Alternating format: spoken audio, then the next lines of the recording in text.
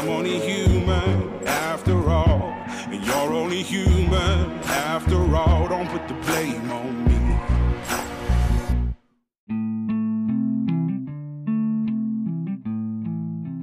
Welcome to First Formation, a spiritual exercise for high church lowlifes looking to get the fuck up and pray. Join us every weekday morning to hear the good news through grunts and with grunts, in the unity of the Holy Spirit as one church forever and ever. Fall in.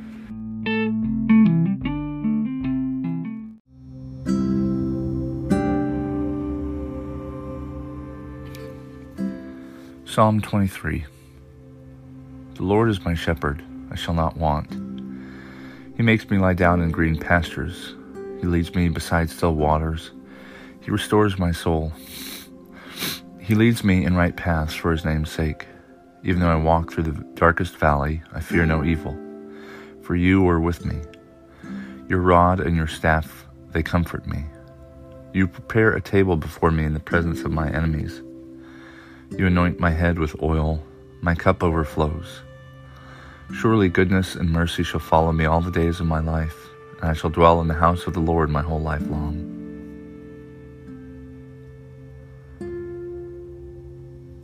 Isaiah chapter 22, verses 1 through 8. The oracle concerning the valley of vision. What do you mean that you have gone up, all of you, to the housetops, that you are full of shoutings, tumultuous city, exultant town? Your slain are not slain by the sword, nor are they dead in battle. Your rulers have all fled together. They were captured without the use of a bow. All you who were found were captured, though they had fled far away. Therefore I said, look away from me. Let me weep bitter tears. Do not try to comfort me for the destruction of my beloved people. For the Lord God of hosts has a day of tumult and trampling and confusion in the valley of vision, a battering down of walls, and a cry for help to the mountains. Elam bore the quiver with chariots and cavalry, and Kir uncovered the shield. Your choicest valleys were full of chariots, and the cavalry took their stand at the gates. He has taken away the covering of Judah. On that day you looked to the weapons of the house of the forest.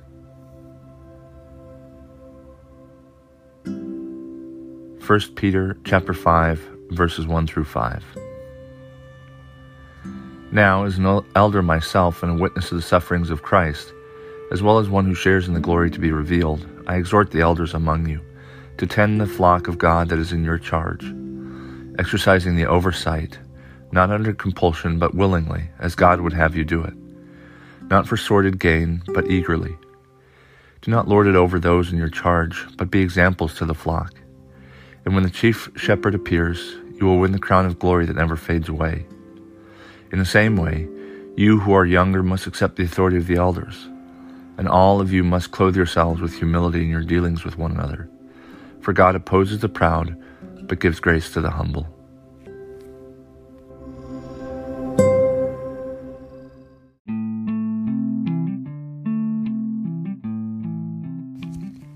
Good morning and welcome to the 19th Thursday after Pentecost. This is Brother Logan Isaac, broadcasting from Iamsville, Maryland.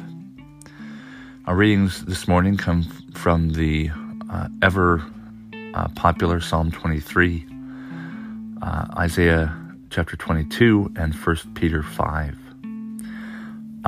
The Psalm 23 is, I've spoken about before, but it's very popular in the military and elsewhere. But what I'm interested in talking about this morning is the reading from Isaiah, and in the kind of tendency of any person or group of people to think, pretty highly of themselves. Maybe you think of this idea of American exceptionalism or manifest destiny or fill in the blank.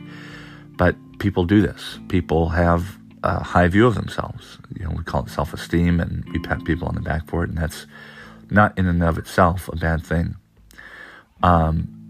As it intersects with military force, that high esteem can blind us to the fact that sometimes we aren't the best, greatest, whatever. I mean, I'm sure it's no deep secret that, there's certain words that we say to kind of rally the base, and, whether that's thoughts and prayers or America is the greatest nation on earth. Like, we say these things and we think these things without really engaging with them. And we think, at least since World War II, that our military is the mightiest, and therefore, we can't be beaten, or like we've got some amount of security because of our weaponry and our armaments and stuff. And that's the problem that Egypt had over and over again in the Bible. It trusted in the strength of its chariots and the number of its warriors. And so in Isaiah, Isaiah's not the only place, but it's this scene of being devastated by war. It describes Israel with chariots filling its choicest valleys, and cavalry taking stand at their gates, and being occupied, pretty humiliatingly. The writer talks about weeping bitter tears, that they cannot be comforted for the destruction of my beloved people, and that's God speaking.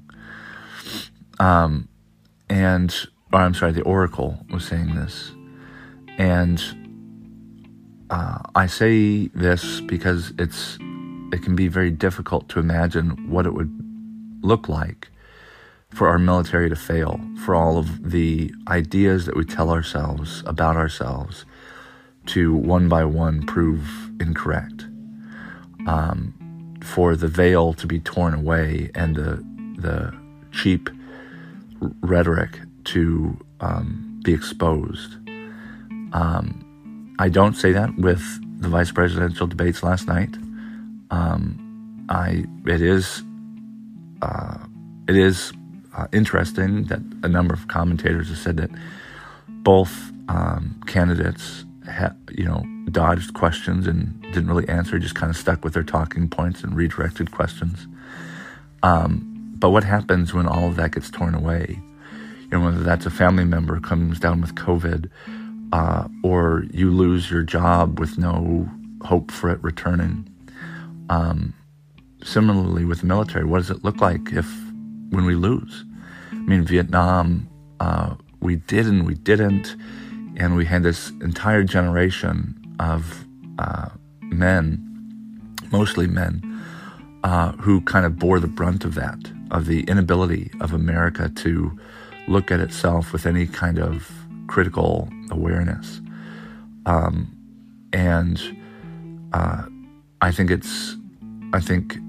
it's unfortunate and tragic that the grief for that loss was exercised so poorly, because we could not fathom the idea that no matter how strong our military was, there are some things that we just cannot win. That it may not be our choicest valleys that are full of chariots. It may not be our own walls that are being battered down. But that realization was nonetheless so hard to come to that we kind of exported that grief upon a generation of American men who went over there largely unwillingly. We had to draft, and who came back and had to shoulder that grief for the country because the country is unable to, engage with its own moral and physical finitude, I suppose. That's why the reading from 1 Peter kind of stood out to me as well. We must clothe ourselves with humility, not just in our dealings with one another, but in our dealings with ourselves. One thing that did stand out, and this I think is just an outgrowth of politics of our day. One candidate was able to look at the last several years with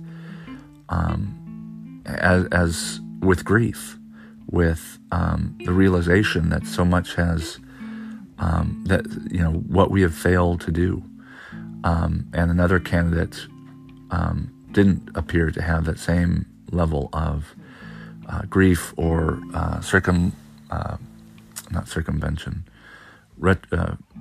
retrospection, I suppose. And so clothing ourselves with humility includes understanding ourselves with a certain grain of salt, recognizing that not only are we not God, but we're not necessarily, we certainly aren't perfect, and we may not even be as strong and as invincible as we might think. So it is important to deal with others with humility, but also, especially as it regards our military, that with Eisenhower, as he departed office, he reminded us to be humble but confident with power. And I think that's what I think of when I think of clothing ourselves in humility in regards to our military, whether we're in the military or we're just, your average citizen thinking about what it means to be American, to grapple with the fact that we have and we may continue to lose wars, to weep bitter tears, and to have our valleys not filled with, milk and honey and stuff like that, but tears of grief. And so I hope the reading this morning, situated in our own context of the pandemic and everything else, is a reminder to be realistic with ourselves by clothing ourselves in humility and being humble in our confidence.